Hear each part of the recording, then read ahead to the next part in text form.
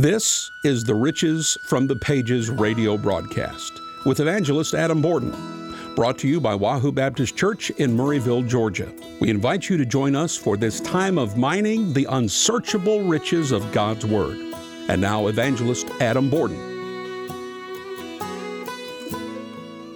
Thank you, Brother Les, and thank you, friend, for joining us once again here at Riches from the Pages.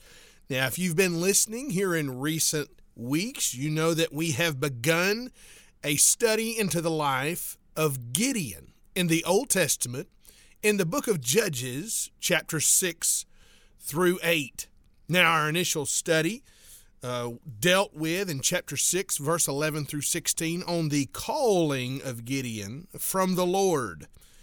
And then our second message was found in verses 16 through 24 of chapter 6, and it dealt with the consuming of the flesh of the sacrifice and God's confirmation of himself in verses 17 through 24. Now today we're going to move right ahead, beginning in verse number 25 through verses 32. Now what we're going to find here is that Gideon had a conflict with his father.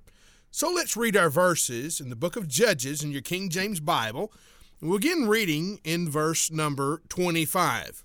The Bible says there, "And it came to pass the same night that the Lord said unto him, Take thy father's young bullock, even the second bullock of 7 years old, and throw down the altar of Baal that thy father hath, and cut down the grove that is by it, and build an altar unto the Lord thy God upon the top of this rock, in the ordered place, and take the second bullock, and offer a burnt sacrifice with the wood of the grove which thou shalt cut down." Verse 27, "Then Gideon took 10 men of his servants, and did as the Lord had said unto him. And so it was, because he feared his father's household and the men of the city, that he could not do it by day, that he did it by night. And when the men of the city arose early in the morning, behold, the altar of Baal was cast down, and the grove was cut down that was by it. And the second bullock was offered upon the altar that was built. And they said one to another, Who hath done this thing? And when they inquired and asked, they said, Gideon, the son of Joash, hath done this thing. Then the men of the city said unto Joash, Bring out thy son, that he may die, because he hath cast down the altar of Baal, and because he hath cut down the grove that was by it. Joash said unto all that stood against him, Will ye plead for Baal? Will you save him? He that will plead for him, let him be put to death, whilst it is yet morning. If he be a little g God, let him plead for himself, because one hath cast down his altar. Therefore on that day he called him Jerubbaal, saying, Let Baal plead against him, because he hath thrown down his altar." What an encounter that we find ourselves here in the book of Judges, chapter number 6. One of the, overlooked portions in the life of Gideon, this conflict with his earthly father. Now, God has come to him in the manifestation of the angel, or the divine presence of the Lord himself. And we have heard and seen and read how God has a purpose in Gideon's life, but what it will take to accomplish that purpose is not just a decision to do the task, but it's also to destroy the idolatry from his life. And so God directs Gideon to take this step to destroy and throw down his father's altar. Now it says in our reading here that it was the same night. All this was happening in a very short amount of time. Now, you and I could agree that it may be in our life long periods of time where we sense silence in daily prayer or in seeking the Lord. But once God begins to speak, it seems like he has opened up a curtain of view and opened up a stream of motion in our life. Now, notice now, this in verse number 25 is still just the voice of the Lord. We know in verse 21, as our previous study, that the angel of the Lord, or the divine manifestation physically unto Gideon, had vanished, but the voice remained. Let me tell you once again, my friend, you may not be able to see God physically, but his voice remains. His voice in our spirit, his voice in his word. Now, I want to move quickly through our study today. In verse number 11 of chapter number 6, when we first encounter Gideon, he is under an oak tree. Now, I believe it'd be reasonable to believe that that oak tree belonged to his father. As it is noted here in verse number 19, he had a grove of trees which belonged to him that was beside his altar to Baal. Verse 25, we see that written. Now, let me just say this. We're going to talk about Baal for just a moment, but let me turn over to Romans chapter number 1, verse 21 through 25. Romans chapter number 1, verse 21 through 25. Now, you Bible scholars know where I'm headed to, if you know anything about the Bible. Because, it says there in Romans, because that when they knew God, they glorified him not as God, neither were thankful, but became vain in their imaginations, and their foolish heart was darkened. Professing themselves to be wise, they became fools, and changed the glory of the uncorruptible God into an image made like to corruptible man, and to birds, and four-footed beasts, and creeping things. Wherefore God also gave them up to uncleanness through the lust of their own hearts, to dishonor their own bodies between themselves, who changed the truth of God into a lie, and worshipped and served the creature more than the Creator, who is blessed forever.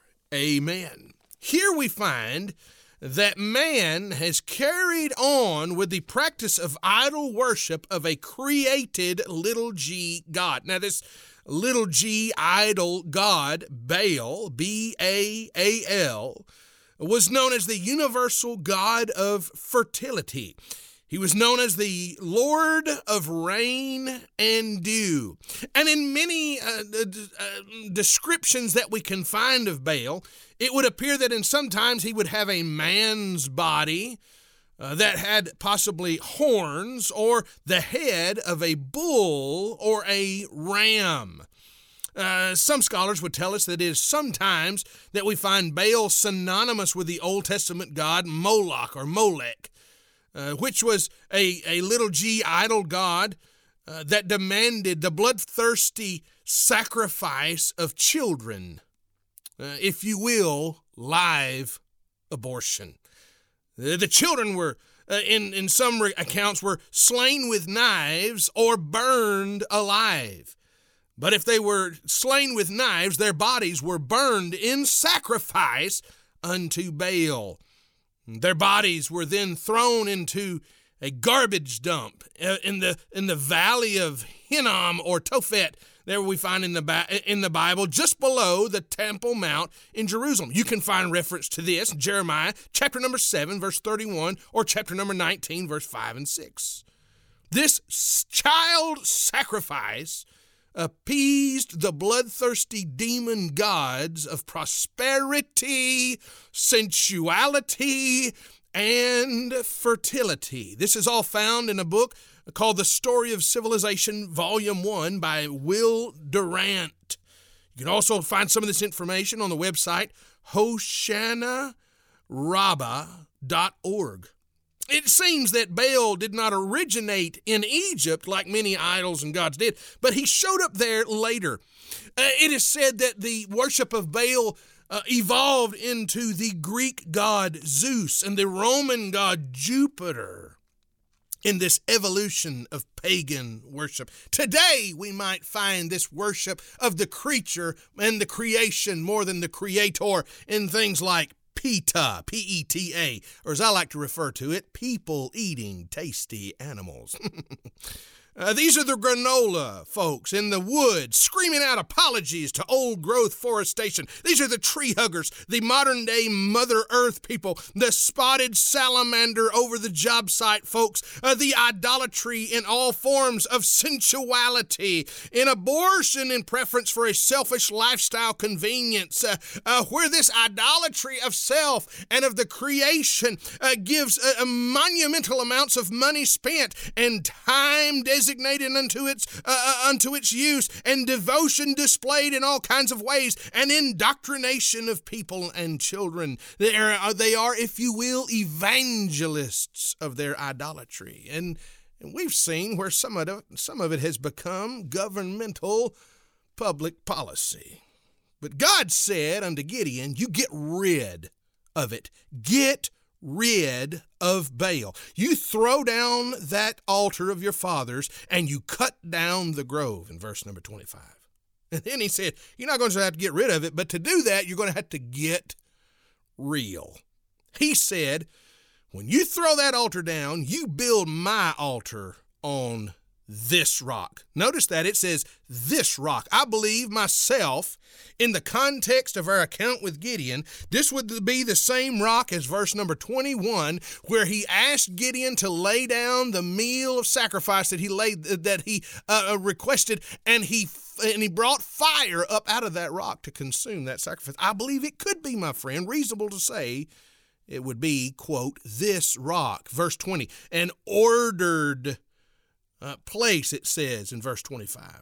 There are specifics. He said, this is not a self-driven or a self-derived method for you. He said, you do it as I direct. The Lord, he said, capital L-O-R-D, thy God.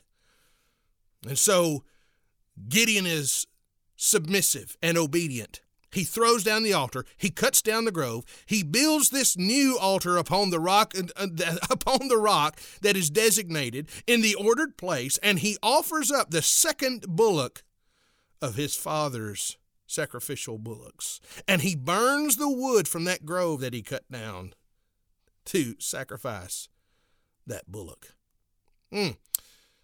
It kind of reminds me 1 Kings chapter number 19, verse 21, when Elijah comes by and casts his mantle upon young Elisha. What did Elisha do as a symbol of his commitment unto the new way and the new calling and the new purpose of his life? He slew a yoke of oxen and he burned the yoke to follow that call. He left things behind, never to be recovered. But Gideon, fear was upon him.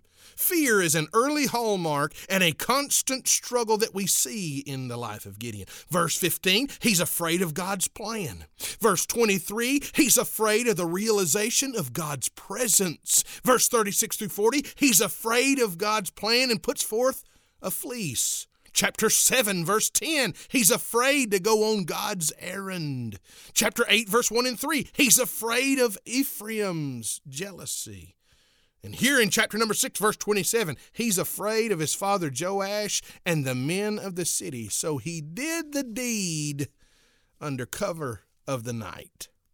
So he got rid of the altar. He got real about it, and he got ridiculed. The men of the city, they wanted to kill Gideon.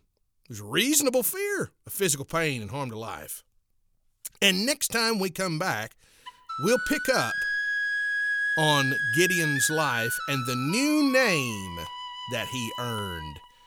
Thank you so much, friends, and join us next time at Riches from the Pages. Our prayer is that the Word of God has done a work in you today. For more information on the ministry of Evangelist Adam Borden, go to evangelistadamborden.com. spelled B-O-R-D-E-N, and click on the contact page, or you can call 615-785-5682. Join us next time as we find riches from the pages of God's Word with evangelist Adam Borden.